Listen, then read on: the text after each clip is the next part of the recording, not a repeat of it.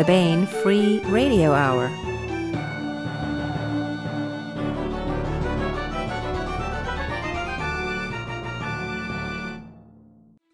On the podcast, SCA reenactors fight deadly brawl over pronunciation of ancient Greek warrior caste. It seems the hoplites ran the hoplites through with their speares to decide the matter.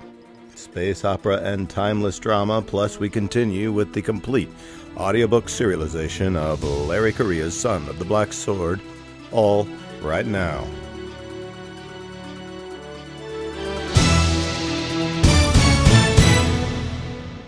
Welcome to the Baen Free Radio Hour podcast. It's an honor to have you along. I'm Baen Senior Editor Tony Daniel.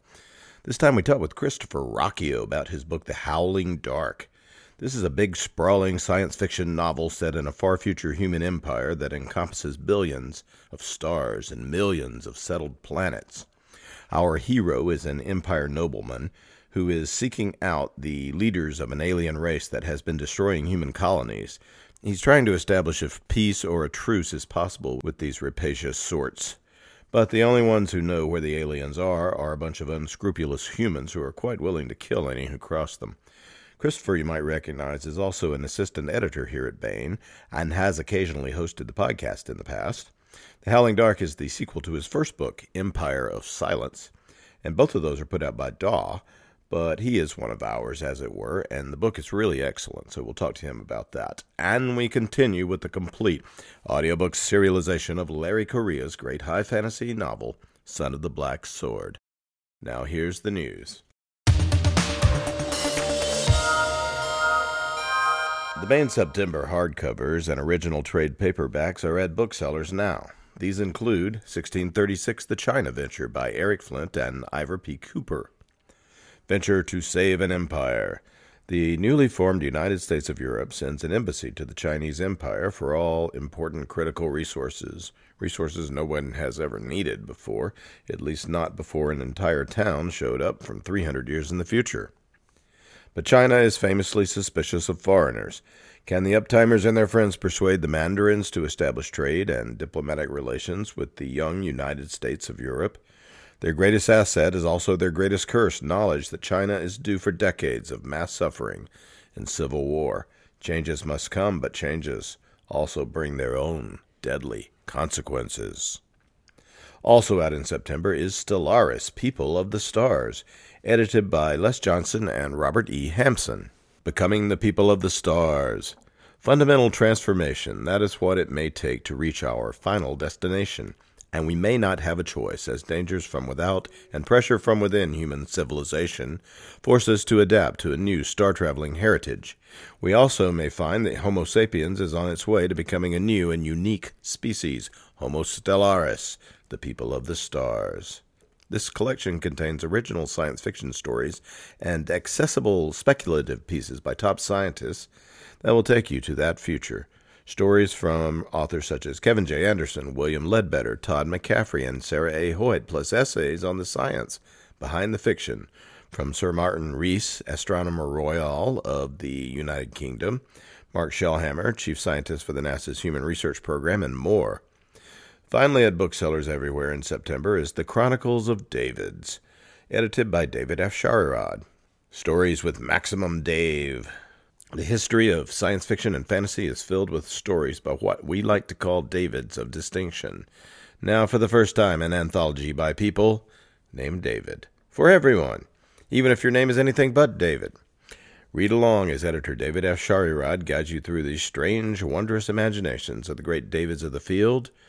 15 Tales by David Weber, David Drake, Gregory Benford, and David Brin. David B. Coe, D.J. Butler, Dave Butler. Avram Davidson, David H. Keller, and many more Davids, including the artist of the cover, who is David Mattingly. The Chronicles of Davids, edited by David F. Sharirod. Stellaris, People of the Stars, edited by Les Johnson and Robert E. Hampson. And 1636, The China Venture, by Eric Flint and Ivor P. Cooper, are all available at booksellers everywhere.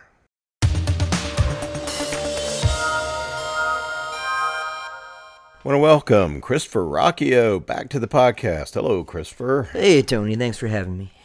Christopher Ruocchio is the author of the Sun Eater space fantasy series, and this one's from Daw Books. However, Christopher is assistant editor here at Baen, so we are going to make sure he's on this show as well. He began writing when he was 8 years old and sold his first novel, Empire of Silence, when he was 9. At 22. Yeah, same difference. Yeah. He's also assistant editor here at Baen Books. Just generally, he does the social media. You know all kind of stuff here, Christopher. You're just like Mr. Just whatever they tell me to do. Yeah. More or less.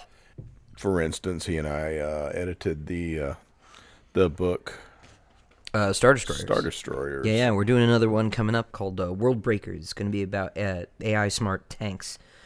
Working on that cool. Next year. And you've been doing a bunch of editing with Hank Davis on some of those anthologies, those reprint anthologies. Yeah, done 2 of them now, working on the 3rd here. So, he's a graduate of North Carolina State University, where he received a degree in English rhetoric and the classics. Out now at booksellers everywhere is The Howling Dark by Christopher Ruocchio. This is book 2 in the Sun Eater series, which continues the star-spanning odyssey of Hadrian Marlowe, a nobleman of the huge human Solan Empire. And his quest is to try to stop a terrible war between humans and the alien Cielsen. So this is just like a star-spanning, really big space opera, space fantasy book. It's really good, very complex, but at the same time, a lot of great characterization, a lot of wonderful action scenes. At one point, Hadrian, your main character, and then the thing is written in first person from Hadrian's point of view, right? All the books are going to be. Yes, yeah, all 5. He brings up the Solan Empire. It's the ruler. The emperor is a ruler of over 500 million planets. So this is a big empire. Can you tell us about the setup of your world building, how it functions, how the empire functions, and where is Hadrian, our main character, in the scheme of things? Yeah. So the Solan Empire of Hadrian's day is about 20,000 years in our future, and the humanity spread about across a third of our galaxy, give or take. Most of those planets are barely settled. There are only a couple hundred people on some of them, mining colonies, that sort of thing. But they still count. But they've spread out from the outer rim all the way in the Perseus arm, right? Because the Milky Way's got a bunch of different arms, and rather than just spread along them, eventually it becomes advantageous to jump across one of the big empty spaces to the next arm. So Perseus on the outside, and then Orion, which is where we are, just on the inside of that, and then moving in towards the core, they've been expanding across a couple of the other arms of the galaxy, and they're just brushing into the core regions now when the story starts. So it's sort of built this huge wedge across the galaxy, moving steadily towards galactic north through the core, which is when they finally encountered the first alien race, the Cielsen, who've ever been technologically advanced enough to stand up to us. Because it's, of course, pretty quiet up there. If you talk to any radio astronomers, we haven't found anything. And so in Hadrian's day, we found a lot of less advanced forms of life, a lot of animal life, a couple things that are intelligent, some things that might questionably be intelligent, but nothing that was, able to fly around and, fire ray guns back at us, that sort of thing. And so when the story opens, the Empire is the biggest by far of a few human states that's finally encountered this, alien opposition. And this has been a huge paradigm shift for everybody. And the aliens have been pretty rapacious in fighting back. They're carnivorous and space-dwelling, so they don't actually... The only things they can really eat that they aren't growing on their own ships are us anyway, and they need to eat, so they've been fighting us for food, basically. As for Hadrian himself, he's a nobleman. The empire is very genetically stratified. He's from the uppermost class. He's a palatine. His family is distantly related to the emperor and has this very ancient genetic pedigree, can live for like 800 years. He's got he's a little bit stronger than everyone. He's a little bit faster, a little bit taller. Nothing, Kryptonian, but a little bit more advanced. But he is disgraced. By the time book 2 starts, his father has disowned him because he has run away. He did not want to take his father's career choice for him, which was to be an inquisitor in the chantry, which is this religious institution we'll get into. And he has been he was too interested in these aliens and the questions of life out there and what's, he's sort of a soft sort of nerdy kid, and he wanted to learn about them, and his father wasn't into that. And so when book 2 picks up, he has found himself accidentally invested with a bunch of mercenaries trying to make peace with these aliens. So tell us, before we get into that, maybe a little of the history of the Empire and why it's so. There's just genetic engineering, and there's some castes and such, but there's also a real phobia and hatred of machine enhancement and AIs and things. What has gone on in the past that's led to this? What's the historical curve? I know it's 20,000 years old, so we can't go through all of it. But yeah, well, very briefly, the reason the Empire is so technophobic, in much the same way that Dune's pretty technophobic, and there are other science fiction series that are like that, is because about 20,000 years before Hadrian's Day, a couple hundred years from ours, AI started to run everything, and that caused a whole bunch of problems.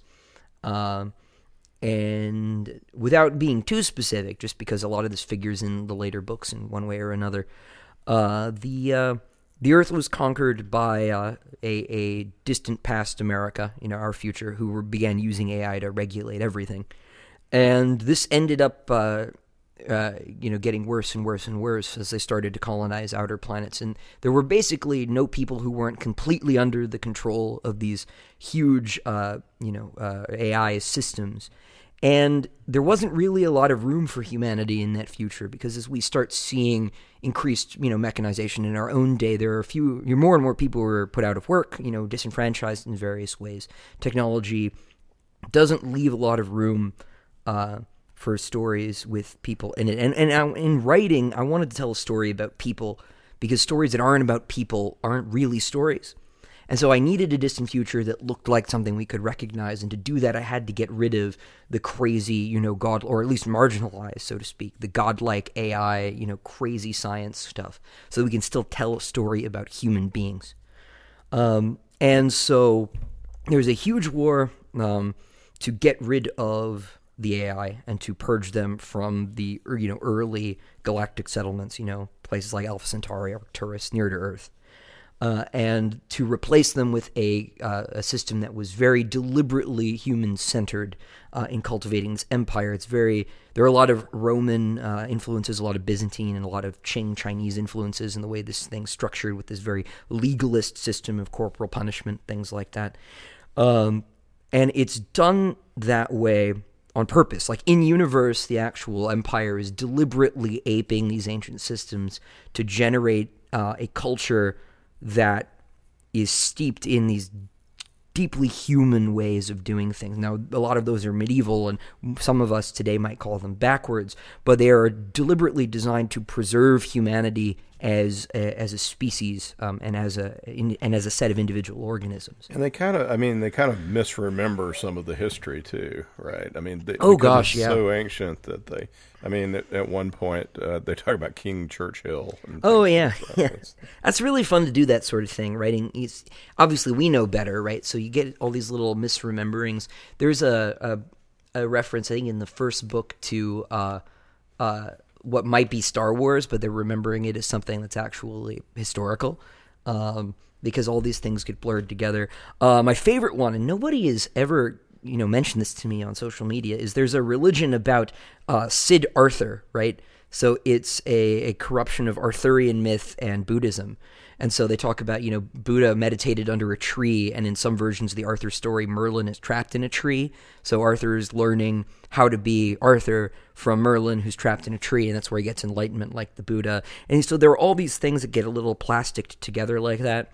And there are things that are remembered straight up. The people can still quote Shakespeare because some of the texts are still around, and some people, the more educated people, know better than others, but a lot of it's gotten muddied together, which lets me, play with things, because sometimes I'll misremember a quote, and the misremembered version of the quote is more useful for my purposes as a writer, right, than the actual ones. So I'll just put it in wrong, and someone will call me on it, and I'll be like, yeah, but it's been 20,000 years. Gotcha. Which is fun to do. I feel safe. Yeah, that's fun. Also how conspiracy theories work. It is, but I'm not telling anyone this is true. So I'm not Alex Jones. I get off free. I see. Well, it's pretty convincing, nevertheless. You mentioned the chantry before. So this is a term that Hadrian uses a lot. Yes. What is their? They're related to Earth also in some way, right? Yeah. So the chantry is the organized state religion of the empire. It was started as a propaganda program, like 10,000 years before Hadrian's time, in a way to sort of centralize, because it's hard, right, to run an empire of so many, million planets. So you need a really strong philosophical thing that draws everyone together, and religion's super good for this. And this is kind of a cynical attitude. I'm, fairly religious myself, but not all religions are made equal, and this one is definitely a fake one. And it's this sort of, neo-pagan Earth cult. They worship Earth, which is gone. It was the casualty in this war against the machines, and destroying it was the final act that liberated humanity from the machines. And so we did kill our own home world in order to become free from machine control.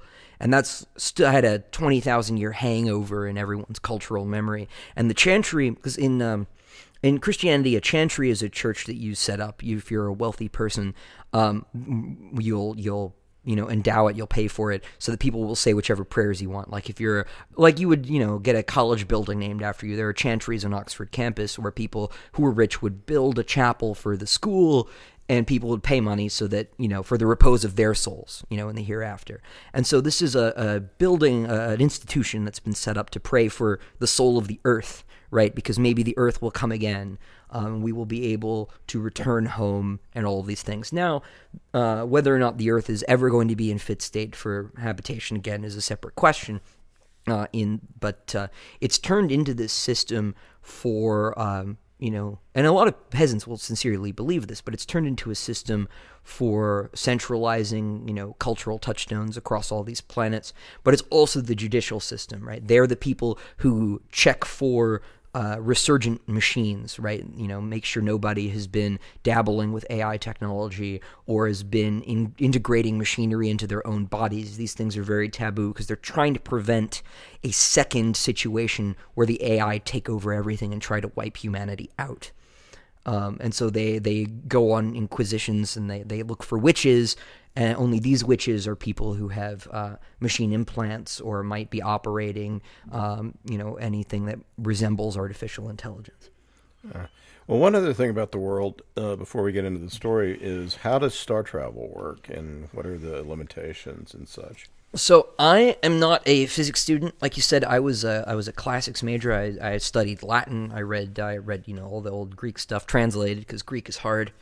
And so I don't have a head for all the general relativity stuff, but I knew I wanted this big sprawling sort of Star Wars scale giant universe. And hyperspace is too hokey because it has no rules at all. And it's so fast, that you may as well be next door to everything, which always bothered me. I love Star Wars, but that always bothered me. And so there are warp drives, but they're slow. There's no time dilation in play when you're using a warp drive because you're not really moving, right? You're just moving space, like you do in Star Trek. But if you want to get somewhere, it's going to take months or years or decades, which has a way of, which makes managing the empire very difficult. They have a lot of localized regional governors. They can communicate instantaneously using like an Ansible, right? Like an Orson Scott Card, Ursula Le Guin Ansible, faster than light. But they can't travel anywhere quickly. So it might take 10, 20 years. So when this book starts, it's actually been 50 years since book 2, but it's only been about 10 for Hadrian because he spent most of that time frozen. And there are a lot of these really protracted gaps like that between the books because each story is kind of its own, arc. You could read book 2 first and maybe be a bit lost, but the story would at least make sense. Because there are these huge time steps between books and things, and even inside the books as they travel from place to place, which makes logistics really complicated, but not too complicated because I'm not worrying about people aging at different rates, right? If I were working with general relativity, or is that special relativity? I get them backwards. But people can get separated if they're on different yes. mission tracks, and age because they wake up at different times, Yes, and the travel takes different amounts of time. So a lot of Hadrian's people will be frozen longer than he is. He'll keep certain of his friends on ice until he needs them throughout the story. Or if they're from lower castes, they'll only live for like 80 years like you and me, and not Hadrian's 800, right? So his friend, when we meet his friend Switch at the beginning of this book, he looks like he's about 40, he's pushing middle-aged, and he was like 18 in book 1. So he's been up a lot in the intervening time period here, and it's worn on him a lot more than it has on Hadrian, who at 35 is basically 20.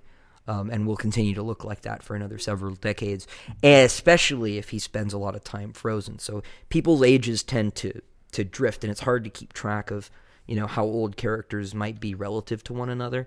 But it ends up, a lot of sailors, when they sign up for the army, say, no, they're never coming home, because they'll be out for, by the time they get home, their great-great-great-grandkids will be there. So what happened in the first book in Empire of Silence? Sort of give us a short précis and tell us where we are at the start of the Howling Wind. Well, super briefly, Hadrian is a nobleman who runs away from home early on, like I said, because of the torture thing. He didn't want to be an inquisitor. And he would also have had to have owned slaves or something like that, right? That's because there's slavery in the empire. Yeah, he would have had to do a lot of things he wouldn't have been comfortable with, torturing people, dealing with the uglier side of things. Yeah, owning slaves, all sorts of things. To be an inquisitor is a tough job, because you have to, if there's any hint of this high technology, like very frequently, if they think there's an actual AI problem, they'll just nuke an entire planet. They'll glass cities and things. Just, it's not worth messing with, because really, humanity was almost done in ancient history, and they don't want to repeat that. So he runs away from home, and the ship he's on doesn't get him where he thought he was going. He's taken to a different planet through mysterious circumstances, things that get touched on a little bit in this one, by almost cosmic accident. He ends up middle of nowhere, marooned, robbed, and left with nothing. He spends some time on the streets, sort of like an Aladdin, right? And then he ends up fighting in Colosseum as a gladiator. He sells himself in there in order to get some money. He's trying to buy his own ship so he can get back to where he's supposed to be, and make some new friends along the way. But the planet he's on gets attacked by the Sea Elfin, and he has by then worked his way into the court of the local nobleman. As a translator, is teaching his kids, the nobleman's kids, foreign languages, because Hadrian, as a kid, had learned a lot of different languages, including the alien one, because he has a talent for them and an interest in them, and he wanted to be a scholar and a diplomat, and it didn't really work out. So he's working as a tutor, and he gets wrapped up in this invasion, and is the first person who manages to negotiate a surrender on the part of the aliens. Because the aliens, like the Japanese in World War II, just do not surrender, right? They will fight to the end. They will kill themselves if you catch them. But he manages to negotiate a surrender, which is completely unprecedented, and he interrogates them, and he learns that the aliens have met humans before, and they've actually had dealings with them, which, as far as anyone in the Empire knows, is also unprecedented. And it turns out that they have been dealing with the Extrasolarians, who are a group of humans who live between the stars. They're kind of like off the grid, So they hide out on, random asteroids, rogue planets, around brown dwarfs, places that real civilization's not interested in being because the resources are too scarce. But at least out there, they're free of imperial and chantry oversight, right? And so those guys are perfectly willing to deal with the man-eating, aliens, because why not? Who's going to stop him? And so they, when this book starts, are trying to track down this planet called Vorgosos, which was sort of like part Atlantis, part Tortuga, like pirate den, right? And they're trying to find a way to contact the Sea Elfin, because the Sea Elfin are nomadic, and so they need to go somewhere to meet someone who knows how to contact them, because they've got no idea. And that's where we find book 2. Yeah, so tell us about the Sea Elfin. Right there's a war going on right now. They don't live on planets, like you say, and they are rapacious, and they're really alien in their ways. What's the threat to Empire, and what's going on in general? The Cielson travel in these migratory clusters, and some of their ships are almost planet-sized, right? They hollow out asteroids and moons, and they live in those because they were originally subterranean when they evolved. So it's a lot of work to just go on a new planet. You got to deal with sunlight and all these conditions, and so it's a perfectly reasonable thing to do is just to hollow out these giant, rocks in space and live in those. And they are carnivorous exclusively. They don't eat anything that's not really meat. And we happen to be made of the right kind of protein. And so they are mostly interested in what they'll do is they'll find a planet and they'll invade it, right? They'll land people, they'll land troops on it. And they'll start rounding people up like cattle, and then they'll boost them back into their ships, and they'll eat them. They'll use them as slave labor for a while, and then they'll eat them. It's not that they're not civilized. They have a rich artistic tradition, warrior culture. They have a really stratified society that's like even more than the Empire is, right? They're like almost a parody of human hierarchies, because there's the minute that Cielson loses a power exchange, right, a fight or whatever, they will obey the other one forever. They'll probably resent them, but they're deeply, deeply obedient. And so they live in these, like every Cielson who's not a prince is owned by another one, and there's a huge pyramid of this. People will be owned sometimes. A Cielson will be owned back and forth by different ones, or their master will be owned by someone else, and it all trickles up to the clan head, the Aita. And each one of these clans under an Aita roves around basically doing its own thing, and will farm whatever they can find. And they discovered humanity as we move towards the core, and that's been an extremely attractive food source for them ever since. And they've spent hundreds of years now picking off our colonies, not really with any grand strategy, but they've been really hungry because now they have this hugely static available food source. There are a lot of us on any individual planet. They can really, really grow now, and so they're hitting this huge expansion phase because they finally found more food than they thought they'd ever find. They're not starving in the dark anymore, eating one another and whatever few things they've they raise for food on their ships. So tell us about at the beginning, at least the first portion of the book. The main Cielson character is Tanaran Iakato. Who is he? What is Hadrian hoping to accomplish with this thing? So Tanaran is what's called a Baitan, and because the Cielson clans are so they're so based on like physical violence as a way for determining who's in charge, tend to shift a lot. Clans are not very static. They have to build a lot of protectors around the princes to keep them, safe. And so they're not really Cielson dynasties. They have singular strong leaders who get wiped out by another singular strong leader. And it's very unusual that any one of them pass on their rulership to their kid, right? Because you see this with humans too, right? Most dynasties crumble in a couple generations because, although it's a bad example because the Roman dynasties are usually adoptive, but Augustus was great. But by the time you get through the end of Julius Caesar's family, you've got Nero, who's useless, right? Terrible emperor. And the Cielson have this problem. The Baitan protect the integrity of the tribe's history. Baitan means root, so they're like the roots of the tribe, right? And Tanaran is interested in the cultural and the religious history of its people, and it's one of the people who protects the tribal legacy of the Otiolo clan, who are the Cielson we see in Book 2. And it had gone, when they invaded the planet Hadrian was on in Book 1, they were trying to go on pilgrimage to this religious site that was built by another ancient alien power that has left ruins all over the galaxy that the Cielson worship, among other things. They don't just worship them. And so it was trying to learn more about these ancient aliens as well, because the Cielson have a deep and complicated relationship with these other vanished alien ruins, which we'll get into in the later books.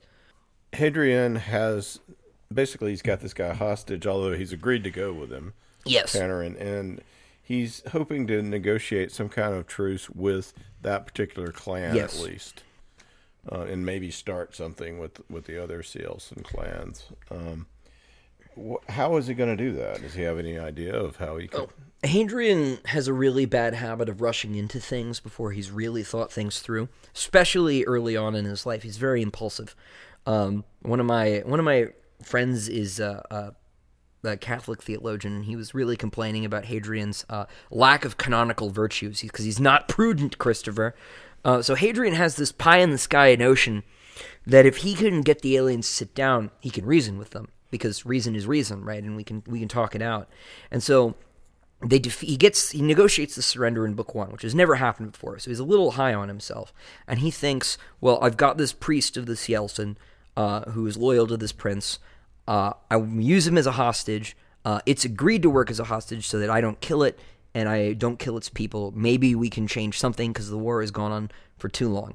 And the Sealson also just wipe out whole worlds. Oh, yeah. No, they'll land and they will branch us to death. And that needs to stop because, we'll lose people by the million, right, every time they're hungry. Because they have huge populations in these ships, millions themselves. And, a person's a lot of food, but that's going to feed one Sealson for a week, right? 2 weeks maybe. And they're also, they're good at fighting, and so they're a match for the Empire when the Empire comes up against them. Oh, big time. And they're also a lot bigger than us personally. They're like 8 feet tall as a rule.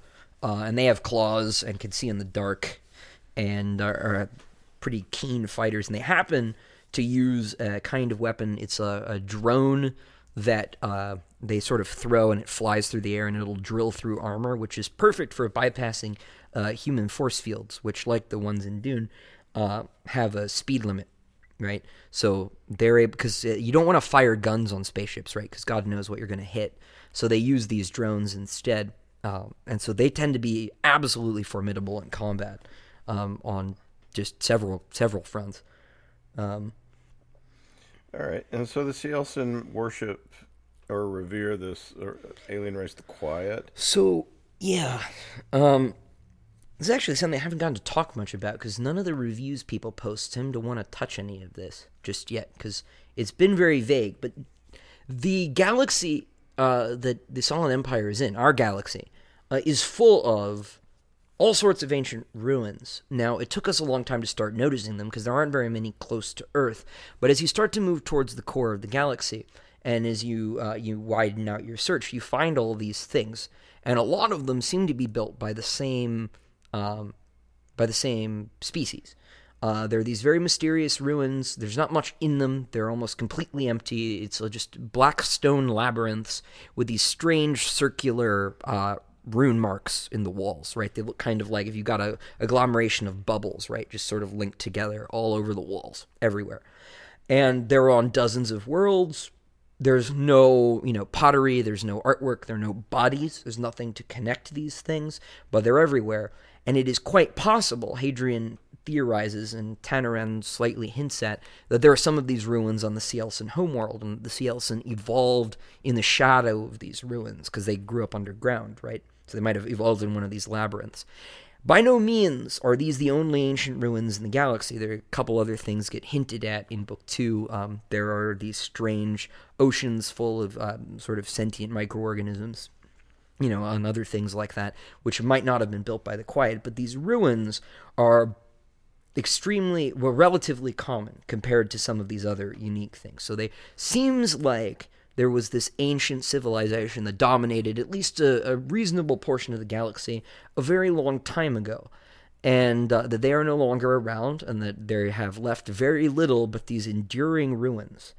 And Tannerin is deeply interested in researching them for reasons that Hadrian does not quite understand. He believes that they worship them like gods, because Hadrian tends to think, and the humans tend to think generally, the Sealson are very primitive. They sort of look down their noses at them as beasts, which, they do eat people, which is frightening, but there may be more going on there. And they may not be the only things that the Sealson worship either. And I can't really say too much more about that because book 3 is going to go into this a great deal. Well, all right. So we open. Hadrian's coming out of this cryo sleep called the fugue.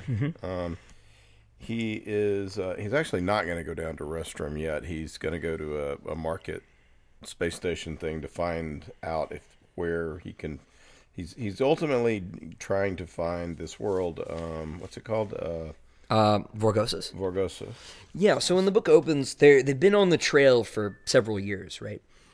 And they finally gotten a lead. There is an arms dealer on this planet called Rustam that has apparently had dealings with Vorgosis, might have come from there, and they're going to meet with him. It's called the Painted Man, and maybe be able to work out some sort of deal, get some information, right? Very like we got to deal with smugglers, the seedy parts of the galaxy. The city is really cool. I don't remember where I got the idea, but it's a refugee camp because the capital on this planet had been hit by the sea also and just burned off the map. There's a giant crater there. And so what refugees are left, in order to get a city up that could accommodate them quickly, they landed every giant space tanker they could find, and they built in the, gutted out remains of these, multi-mile long, space freighters. Yeah, and that's really good. And they're never going to go up again. Yeah, they can't go up again because they weren't even built to land. The ships are too big, right? Because if you're building something in 0G, you don't have to build it, with gravity in mind, right? So you land those things, all sorts of spars are going to crack under their own weight and things. So the city's all crooked and fallen into place, and it's. Well, I just thought it would be kind of a cool, different kind of. As I didn't want every planet we went to just be the same, regular old city. I figured, something mix it up a little bit. Yes. This also let us see some of the cost of the fighting. It also. Go ahead. Frankly, it kind of reminded me of Blade Runner. It was meant to. It was meant to. You know full well that I am a big Blade Runner fan, and a lot of what I do in my writing is, I really want to respect the traditions, the touchstones of the genre, and some people feel like that's ripping off or being too on the nose, and I understand where they're coming from, but in blending all of these references, these notes. And this is not anything that's unusual in literature by any means. You see things like this in the way that, like, stories from the Middle Ages, like the story of Saint Barlaam is just the Buddha story that had migrated into European culture, right? You see people rearticulate stories from Greek legend as Christianized ones in the Middle Ages. You see things reborrowed in King Arthur and stuff like this. And you see Easter eggs in everything, Ready Player One is a book composed of Easter eggs. Nobody accuses Ernest Cline of ripping things off, right? And what I want to do... Oh, I don't know about that. Well, it's not like, he plagiarized the Goonies. Well, referencing the Goonies isn't, Yeah. But what I want to do is write a book that honors a lot of these, pillars of science fiction as a genre, because I'm a fan. I grew up reading all these things, watching these movies, and I want to write for people who are like me, people who love all of these things, and maybe miss them, Yeah. Well, we should talk about your influences, maybe in a moment. Sure. But you've already referenced Dune and Star Wars, and there's a huge Star Wars influence here too. I detect. Yeah. Hopefully in the best possible way. Yeah. It's like a Star Wars empire that makes sense. And I do my best. There's a lot of and also when we talk about the very cool swords they have, we can. That we'll get there. All right, so Hadrian's down on this planet. He's looking for the Painted Man.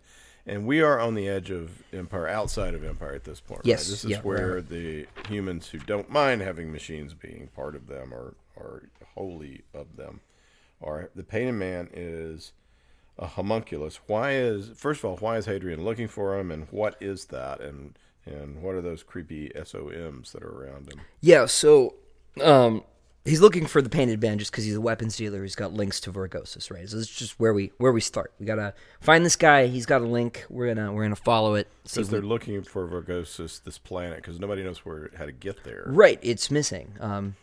Yeah, it's a lost planet. Everyone's heard of it in stories. Most people don't believe it's real, but apparently this guy knows. And Hadrian's just the sort of romantic who would believe stories about lost planets anyway, and very, very occasionally, these sorts of stories are true. But he's what's called a homunculus, and a homunculi are they're artificial people. Some of them are crafted to specific purposes. There are some called dryads. One of Hadrian's crewmen is a dryad. She has been genetically engineered to make her own food with chlorophyll, like plants, right? So some of them have these strange mutations. The Painted Man... Her name is Ilex, right? Ilex, yeah. She's named... Yeah. Isn't that Latin for holly? Oak. Oak. Yes, she's named after oak trees. Exactly, because she's a dryad. So the Painted Man is a shapeshifter. He has chromatophores in his skin that allow him to change their pigmentation, which he can use not only to just change how tan he is, but also to generate tattoos and all sorts of birthmarks, that sort of thing, so they can imitate people very precisely, change voices, this sort of thing. They're used obviously as spies. They're used as assassins. They're used sometimes as courtesans for the weirder people in the galaxy. The Painted Man in question is a weapons dealer, and so he is this artificial person who has escaped from his upbringing, because of course he was designed by somebody for a purpose, and is just living his life as a criminal. And as for the SOMs, the Psalms, a Psalm is a human being who has had tech, kit put into his head to basically make him like a drone soldier, right? So the Painted Man, as this person from beyond the Empire, is perfectly comfortable getting a bunch of people, jamming machines in their heads, and using them as slaves, basically. So he's got his own little private army of remote control soldiers. Obviously, if the Chantry got wind of this, they would nuke the place from orbit and be done with it. It's the only way to be sure. Aliens. And but they haven't, because we are out beyond the ambit of Imperial control, because the galaxy is just too big to enforce everything, and there are always cracks. So, now you call some of these machine-modified folks the Exalted. What does that mean? Yeah, so... of all these extra Solarians, right, the people who live beyond the Empire's, control, there's a subcategory called the Exalted. And the Exalted are very full of themselves, which is why they call themselves that, but they are sort of post-human. They have either genetically modified themselves or mechanically modified themselves to the point where they're not really even human anymore. Hadrian meets one kid in this named Nazareno. Nazareno is literally just a brain in like a little globe that's got a bunch of tentacles, because Nazareno is... a cabin boy, basically, on this giant spaceship, and in order to operate in zero-G, it's far more convenient for him to be a little globe with a bunch of machine arms and tentacles to grab onto things. So he's given up his body completely, and this is like a 14-year-old kid, so it's kind of messed up. And the extras, or rather the Exalted, will all basically modify themselves in whichever way they feel like. They'll graft new arms onto themselves. They will, replace, whole organs. They'll put their body in a giant mechanical crab. They'll clone themselves. They'll change their body so they've got 4 legs or can breathe underwater.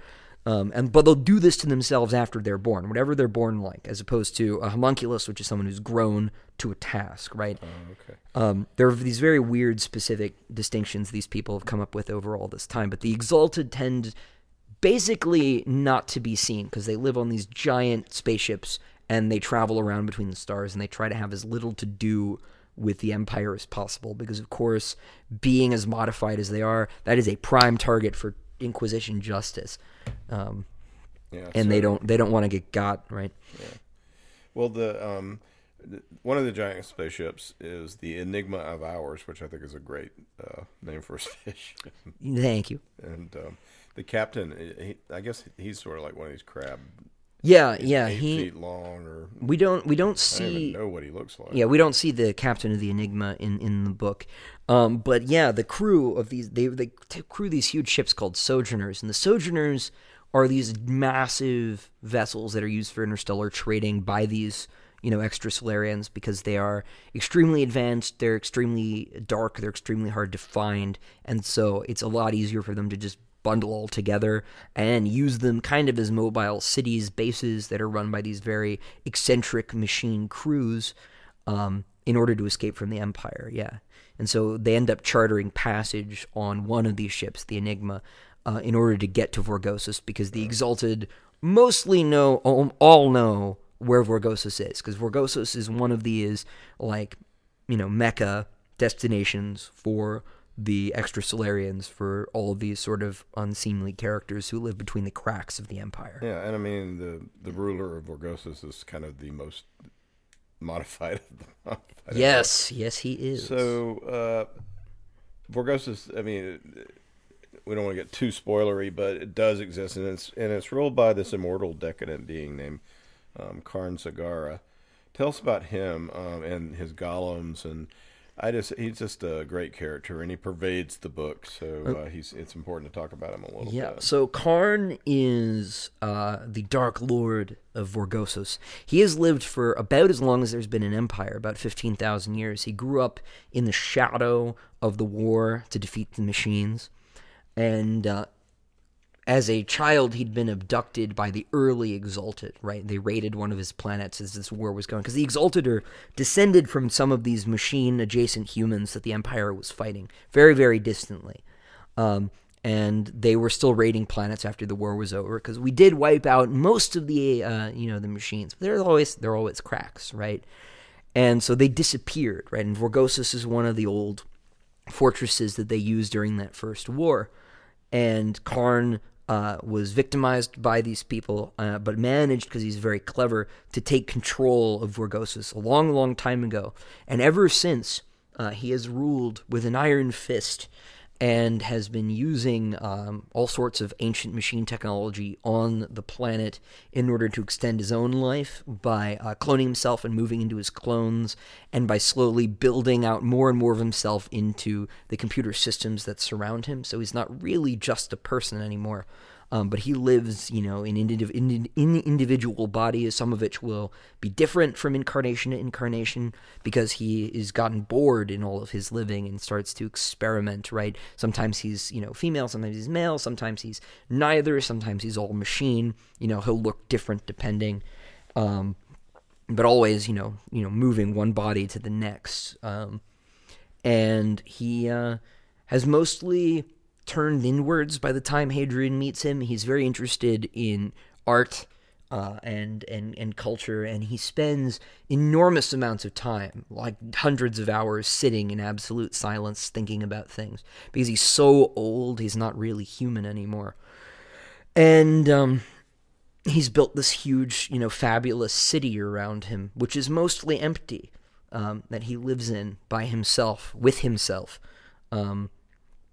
And he makes his name and he makes his money by offering the same sort of life extension to the rich and the powerful of the galaxy. Even certain imperial nobles will sometimes find their way to Vorgosus and will make a deal with him, whatever that deal may be, in order to get a second youth, right? So certain of these imperial nobles might be their own parents masquerading as a second generation, right? They all have passed on into their air quotes children and have been ruling for a whole second life. Super creepy. So, and he knows he's in contact with some of the Cielsen as well, which is why Hadrian wanted to come. Karn will deal with everything. He's aware there are these things that are, the Cielsen, the quiet, these ancient aliens.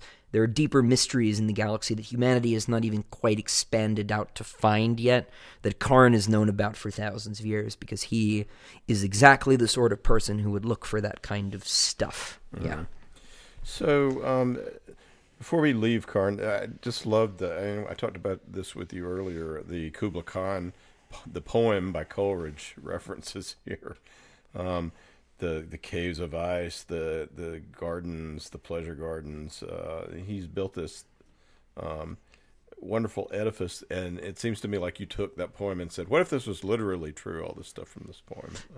Yeah, so I'm a big romantic poetry guy. I don't know, Keats, Byron, Coleridge, the whole run. I got into them, maybe midway through college. I don't remember why. But Coleridge's Kubla Khan is this great poem, right, about the palace of Xanadu that Kubla Khan built, that Marco Polo saw, and it's unfinished. But it's this extremely evocative piece. In Xanadu did Kubla Khan a stately pleasure dome decree, where Alph the sacred river ran through caverns measureless to man, down to a sunless sea. And so I built Vorgoses around the shape of the palace described in the poem, right? There is a sunless sea at the bottom, right? And there are things in it.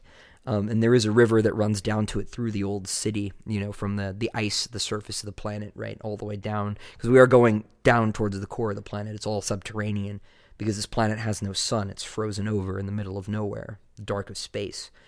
And there's this, fabulous garden because Karn collects, he doesn't just collect art, he collects plants, he collects animals, just all sorts of curiosities because he's lived for so long. And curiosity is kind of the only thing that can keep you going for 15,000 years. And so he's built this fabulous, place, and he's this, this sort of terrifying warlord, much like Kubla Khan, who was kind of a contradiction, right? Terrifying warlord, but, sort of, I can't think of the word, but, he had a passion for, the arts and beauty and this sort of thing. And that kind of contradiction in people is really interesting to me. And so, why not do that in space?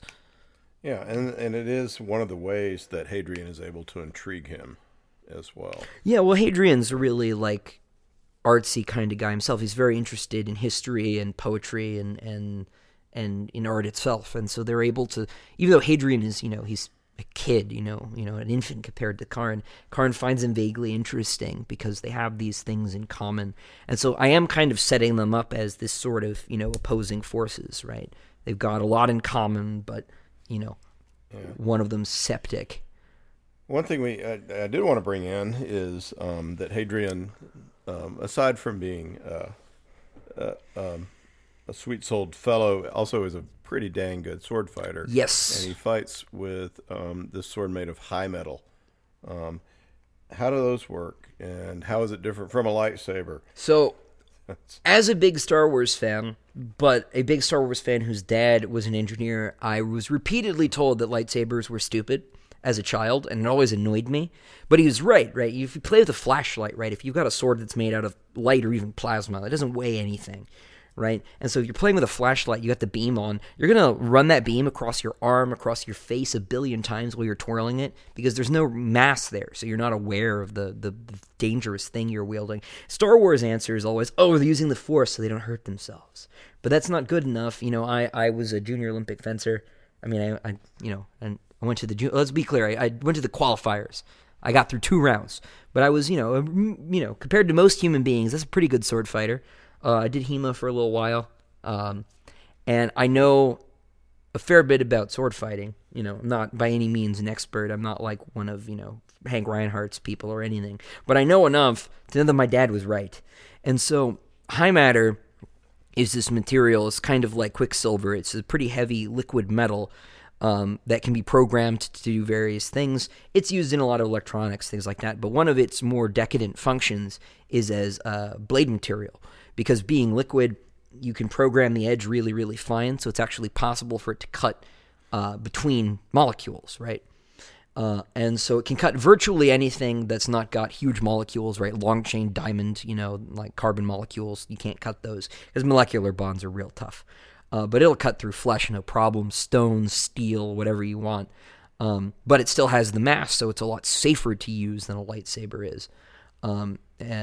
But that being said, it's still cutting through virtually everything. So it changes a lot of the ways the sword fighting works. I had to think about that a lot. Because if you can just cut through anything, you can't do a lot of sword moves that will require, pressure on the blade or things like that. Because as soon as that blade detects pressure, the high matter will turn into a sharp edge, right? So it'll cut in any direction it wants, right? You can do a lot of weird moves with that too that you can't do with normal swords, right? And it takes virtually no force to use, so it changes the way people fight. But Hadrian's grown up fighting. He was a gladiator after he was, he was tutored as a kid because he was a nobleman and he was a gladiator. And so, when he's not quoting poetry, he's cutting things to pieces. And I was a little unfair in book one. There wasn't a lot of sword action because he hadn't gotten a sword. He was destitute most of the book. And so I gave him one in the last chapter of book one, which is, a kind of a promissory note. I swear I'm going to use this damn thing in book two. And so things get cut to pieces about every damn page if I can help it. And when other characters have a high metal sword, then you can have a sword fight. Yes, so it's very dangerous. Yeah, so there are two high matter sword fights in this one. I won't say against whom, but high matter can't cut through itself because it's liquid. Also, it wouldn't be cool if they could. There's a strong. You have to use a strong magnetic field to hold it in place, and so they repel one another. Maybe it's magnetic. I don't know. I haven't thought about details. It's magic, space magic. Yeah. Well, it's pretty cool, and the way you describe it is cool and expert. So, tell us a little bit about Hadrian's companions. Some of them are boon companions, and some are not so boon companions. Maybe tell us about the love triangle that we see at the beginning. And I guess it's not really a love triangle. No, it's just two separate lines. So book one, Hadrian meets this archaeologist who's very interested in these quiet ruins, because there are quiet ruins in book one, named Valka. And Valka is from this other nation out in space, the Demarchy of Tavros. So they've got a social credit system like China. They don't, everything's very government controlled, very, top-down socialist authoritarian. And she loves it, right? She thinks the empire is this backwards, terrible medieval state, and, doesn't have patience for it, doesn't like Hadrian's backwards sort of traditionalism, any of that sort of thing. And they don't really, get along philosophically, but they both share this interest in history, right? And so Hadrian's, all over her, really liked her, but she was like, I've got no time for you. So when book two starts, I play a really mean trick, and Hadrian's ended up with a comparably minor character from book one. And I knew when I was writing it, I was like, it's not a nice trick. People are going to be mad at me. And I have gotten a couple of reviews who were a little pissed off about that. And Genon is a soldier from another nation called Jad, which is kind of like a sort of Persian warring city-states kind of place. And they've joined up with Hadrian's little force because he's got this really, team of misfits company working here. He's got some ex-gladiators. He's got some Judean soldiers who've been gifted them by the Judean government as part of this little expedition. They've got some Norman mercenaries, and he's got some imperial soldiers, and they're all trying to get together, work together, and it's not working. But he ended up with her because of some events that happened between the books. And he knows when they get orders pretty early in the book to abandon the mission because it's taken too long and it's not worth it. And he knows that if he tries to go through with his mission, if he pursues his ideals, he's going to lose her, right? But Valga sticks with him because reaching out to the aliens and making peace is exactly the sort of thing she's into. And so he's sort of pulled between them as he's pulled between his ideals and this sort of, following orders pragmatism. Yeah. And he's pulled, camps of friends around him, too, as he loses some friends, too, in addition to a love interest. And they've been masquerading as a mercenary company, but they sort of become that mercenary company. It's called the Red Company. Yeah. When they leave Emesh, the planet, at the end of book one, they've been given an official mandate by the Empire, letter of marque, and, you have to go and find this, do what you can. And part of doing that is they have to play the role, right, so that they can deal with criminals and stuff. So they've actually been doing mercenary work in order to build a name and a reputation, exactly so they can talk to somebody like the Painted Man. So they've actually been working together as a unit, and things have sort of, alliances have shifted as all these disparate groups have started to fight together. Some people's loyalties to their nations might now not be primary. They might be more loyal to their fighting companions, which is totally, how that thing happens in war, right? You see stories about, I can't remember if it was, I think it was the Italian army. There was an Italian company, I think, that went to maybe it wasn't Italian, maybe Swiss. Anyway, this one military company went to war in World War II, and they came back with like a new French guy that like decided to just come home with them, right? He wasn't French anymore. He joined them. I don't think it was Italian because that'd be different sides, but you get the idea. And so, relationships shift. And as they've become a more coherent mercenary company, those original relationships sort of break down. So the one problem that he has is causing a great deal of contention within the group is Bassander Lind, who becomes a major character in the book. What's the problem between them? So Bassander is the commander of the Imperial little part of the group, right? And he's nominally in control of the whole mission, but because Hadrian's the one who sort of won over the Judeans in Book 1, and he won over these Norman mercenaries in between Books 1 and 2, and all the gladiators are totally, those are Hadrian's people through and through. People really kind of follow Hadrian and not Bassander. Hadrian is the sort of person who'll put himself on the front lines, right? He'll fight with his people in the front, right? Because he doesn't really have a head for strategy, but he's a really good fighter. And he's a pretty inspiring speaker, and he's not an unlikable person. Bassander is a by-the-book officer, right? He, follows regulatory code, punishes people when they break rules, right? Gives commands, doesn't, put himself, in the middle of the action because he needs to run things, right? He's a naval captain. And, the world needs people like that. But Bassander feels like his authority is being undermined by Hadrian's popularity. And as they've moved further and further away from imperial space, as Hadrian's sort of become more ascendant and popular, this has generated some strain within the company. And of course, when they are told to return, Bassander, being a by-the-book soldier, is absolutely in charge of the return, wing of this argument. And as the company fractures, they fracture between Bassander and Hadrian. And so that's a real source of tension there. Yeah. And there's Bassander just brings up a lot of Hadrian's uncomfortableness with his position in society and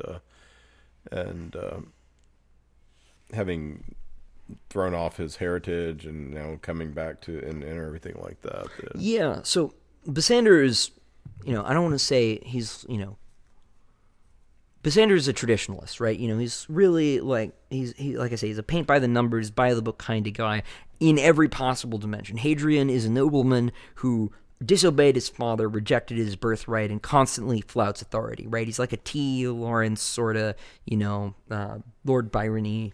I'm not following your rules, even though he's a product of the system, right? He wants to do his own thing. He has his own vision, and devil take the hindmost, like let's just do. He's going to do his thing. And Bassander, thinks that the rules are there for a reason and they need to be followed, and that's how, things really get done. And since Hadrian is the way he is, he kind of represents everything Bassander is opposed to philosophically, right, personally. So Bassander is, very straight-laced. Hadrian is going to fly by the seat of his pants all the time. And, I have a lot of sympathy for Bassander. He's an antagonist, but I understand why people like that are the way they are. And,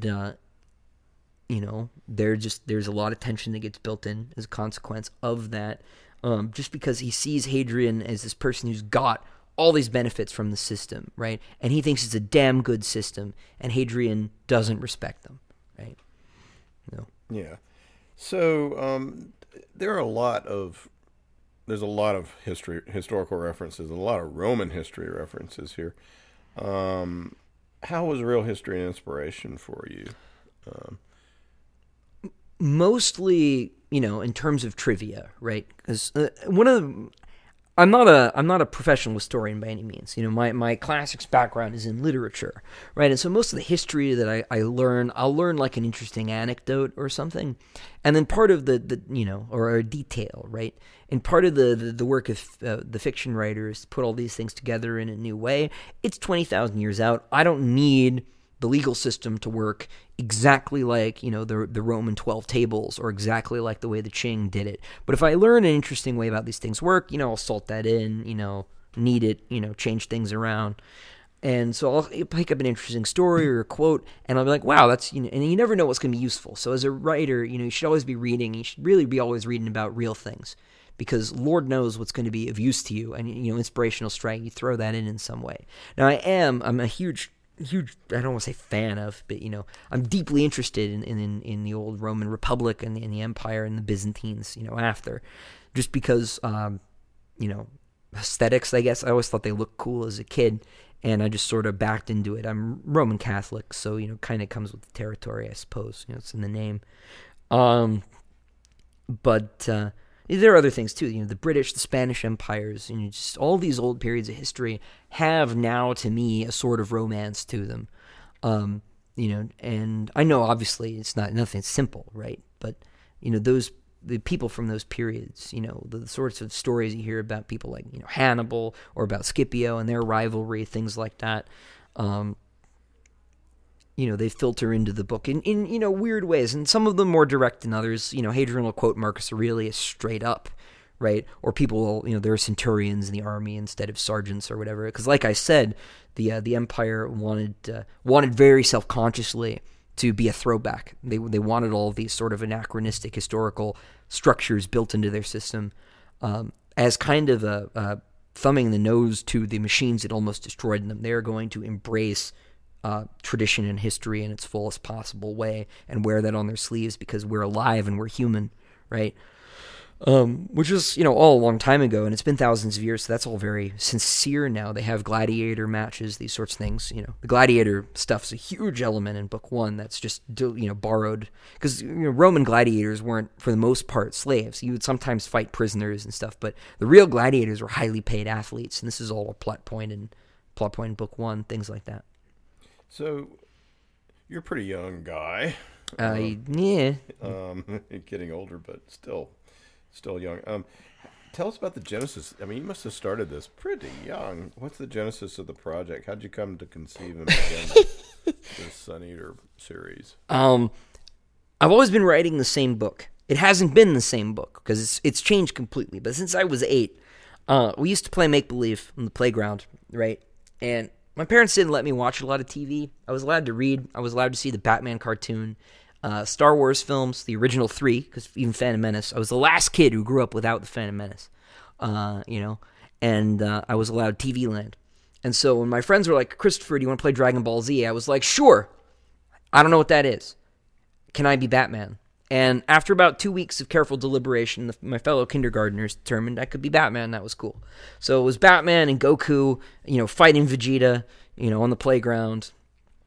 And as we started to grow up, right, first grade, second grade, we stopped being Batman and Goku, and we became our own, weird characters that we sort of cobbled together from different pieces. So, Batman had a lightsaber, and he went to wizard school, because, of course, Harry Potter came out and stuff.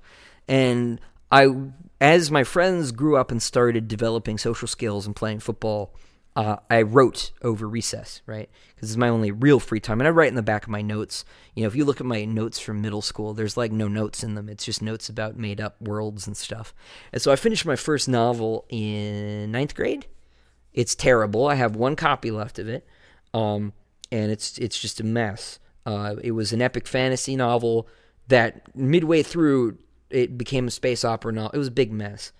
And I've rewritten and changed everything. So the ship of Theseus, right? I replaced every plank and mast and sail in the bloody thing until it finally became what we got.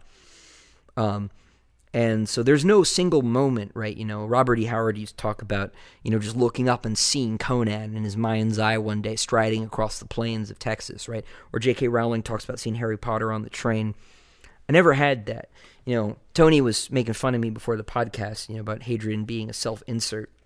And I don't think that's true, but I can't really tell because I grew up with him, right? I don't know which parts of this character are me and which parts of him, which parts of me are him or vice versa. Because I've been writing some version of this person since I was in 2nd grade. And he's, of course, changed completely. And I think we've ended up having some pretty divergent opinions on certain things, but that's cool. Fiction shouldn't be representational, right? It should be exploratory. And so I've been exploring all these different ideas and all these different worlds that I've enjoyed. And that's how we got here slowly by accretion.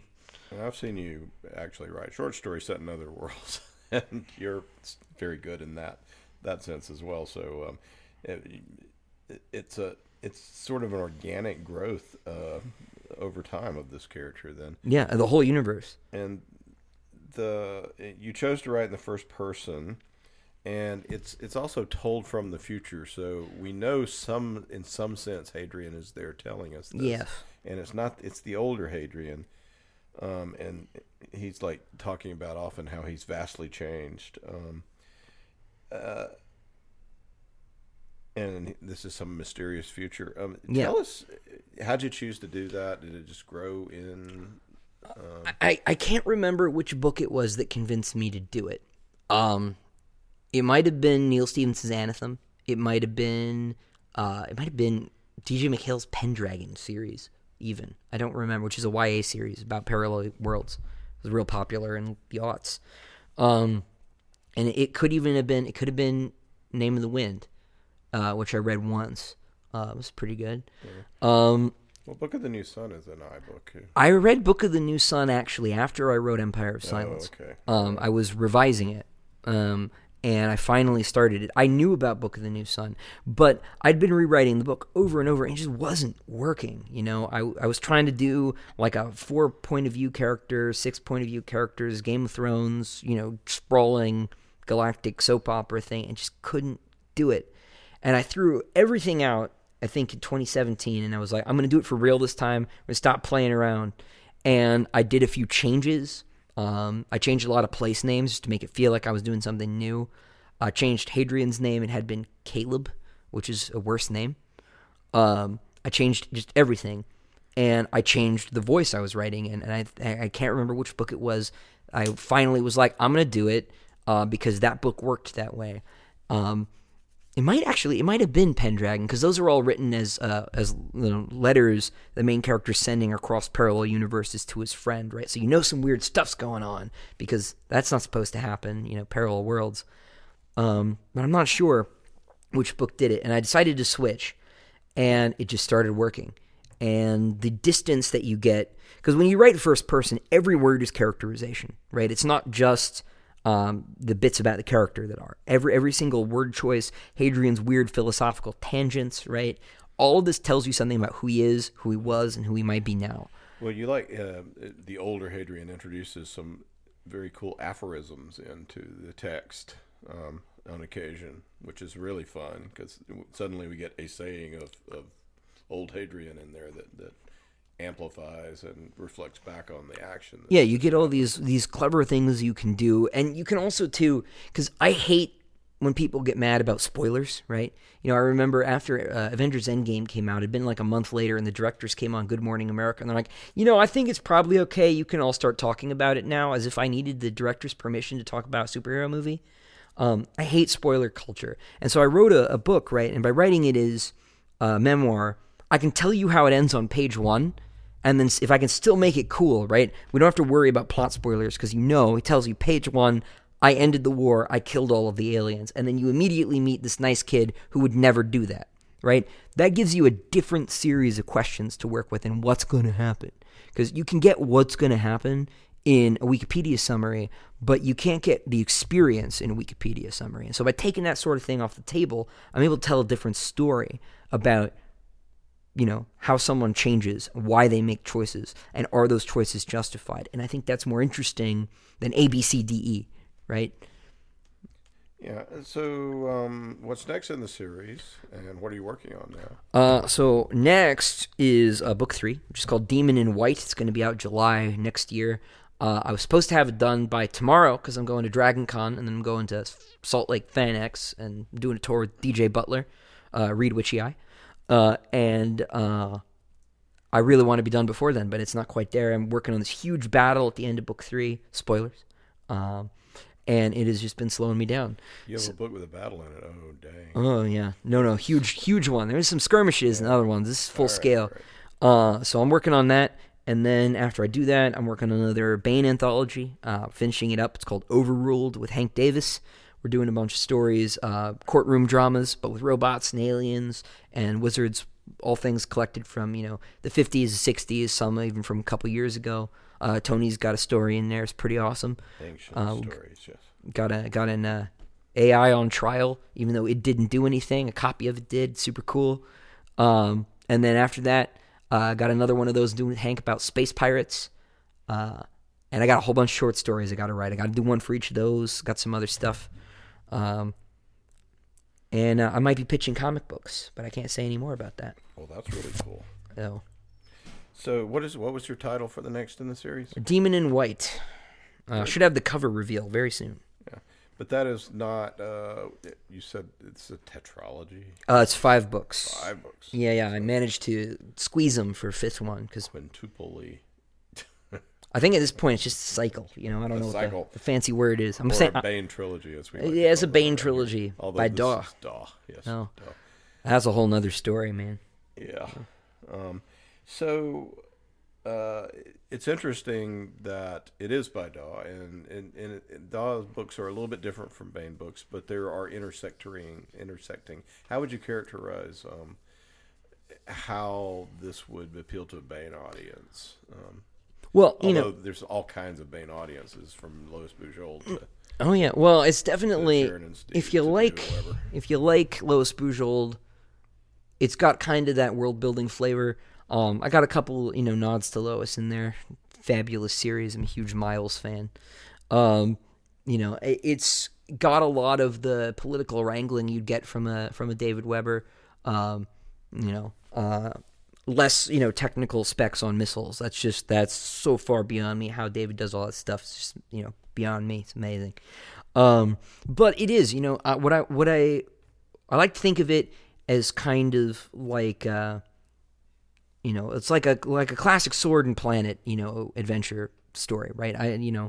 Like Jack Vance, kind of like if you were to throw a lightsaber at like Solomon Kane, even, right? Hadrian's not quite there yet. I like to say when I'm pitching at conventions that it's like Star Wars if Anakin being Darth Vader was the best choice he had, right? And so it's got like, classic sort of pulp thing, but also with the philosophical edge, right? You can talk about stoicism and what the right way to behave is, and these sorts of things, but all against this backdrop of this huge interstellar war. So you're trying to do both, which means the book's got to be real long. Yeah. Well, the current book in the Sun Eater cycle is The Howling Dark by Christopher Ruocchio. It's now at booksellers everywhere. Christopher, thanks so much for being with us. Thanks for calling me over from my desk. Good time. Thanks, man.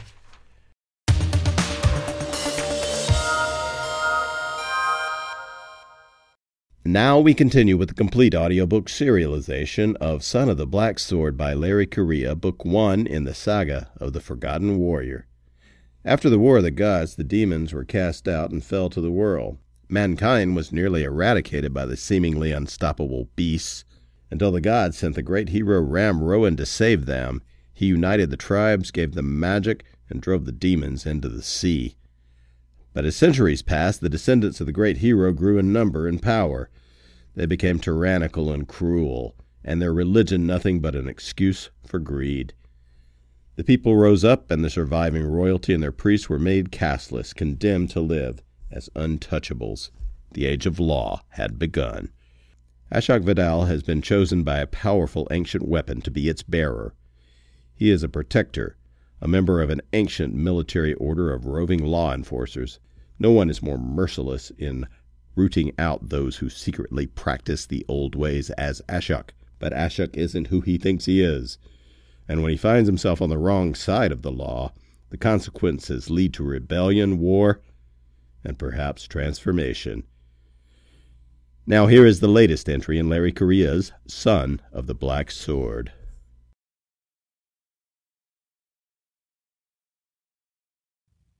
The next morning, Jagdish turned over in his blanket and realized that his prisoner had escaped. The chains were lying discarded at the base of the tree he'd been tethered to. The manacles were still there, but somehow opened. Oceans! He threw off the blanket and reached for where he'd left his sword, but his hand hit nothing but pine needles. "Morning, Risolda. Did you sleep well?" Gutch was sitting on a rock a few yards away. Jagdish's sword was next to him, still sheathed. The prisoner seemed not only calm, but in a good mood. He gestured at the small cooking pot on the fire. "Breakfast?" Then he made a big show of glancing down at the sword. "Oh, this! I thought you might wake up cranky. Well, I know how you warriors like to cut folks down without thinking things through first." Gutch lifted the still-sheathed sword. "Now that you've taken a moment to wake up and realise that I refrained from doing anything bad to you, hopefully you won't be an arse about it and will grant me the same courtesy." Gutch tossed the sword over. Jagdish caught his blade but left it sheathed. "You could have murdered me in my sleep. I'm not that sort of criminal." "How'd you escape?" "A piece of wire, some mechanical know-how, and nothing else to do all night but work at the tumblers because my pillow was a tree." "I'm sorry. Was I supposed to have fluffed it for you?"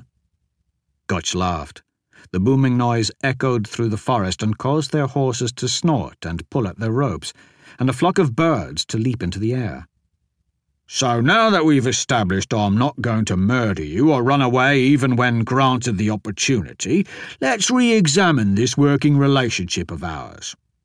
In my caste, we do business willingly, entering pacts based on trust and respect, not threats. Okay, some threats, but only on special occasions. No more chains, and in fact, no more of this prisoner nonsense. To hell with the Inquisition, this journey counts as time served. No ordering me around. I'll keep helping you, but once you've murdered all these wizards and restored your honour and whatnot, I'm going to collect their magic fragments, sell them, and buy myself a palace. You strike me as a dedicated enough man to pull it off, and I've always wanted a palace. And a harem. A palace with a harem sounds reasonable. Partners?" That seemed like a very worker way of going about the endeavour, but Gutch's demonstration had been rather effective. "I agree with your terms." "You seem to take it so damned seriously. Give me your word." "Very well. You have my word as a warrior. Help me, Gutch. Your sentence is served, and afterwards loot the wizards as you see fit. I don't give a damn." Then he realised that a length of cord had been run through his sword scabbard and tied around the hilt. If he'd tried to draw, it would have slowed him. "What's this?" "A test of politeness." Gutch reached behind his rock and picked up a stout tree branch. In those massive hands, there was no doubt the improvised club would be extremely lethal. "If you try to pull on me, despite my exceedingly reasonable proposal, I'd have caved your head in." "Clever. Thank you. The sword you're looking for is—" Gutch frowned for just a moment, then pointed. "That way. The feeling is faint, but when Ashok uses it again, I'll be able to tell you approximately how many miles away it is." "No more spinning around and carrying on, then?" "Nope. I'm too big to keep prancing about like that. Some traveller might see me on the road twirling and tell their friends. Talk about damaging your reputation. Breakfast?"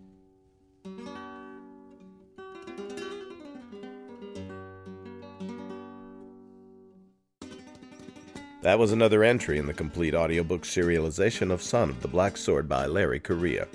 And that's it for the podcast, thanks to Audible.com and to podcast theme composer Ruth Judkowitz. And a Roman Gladius transformer that turns into a BGM 109 Tomahawk missile when you utter the magic Latin phrase, Ake me ordswe aa isselme. Plus, thanks and praise for Christopher Ruocchio, author of The Howling Dark. Please join us next time here at the hammering heart of science fiction and fantasy, and keep reaching for the stars.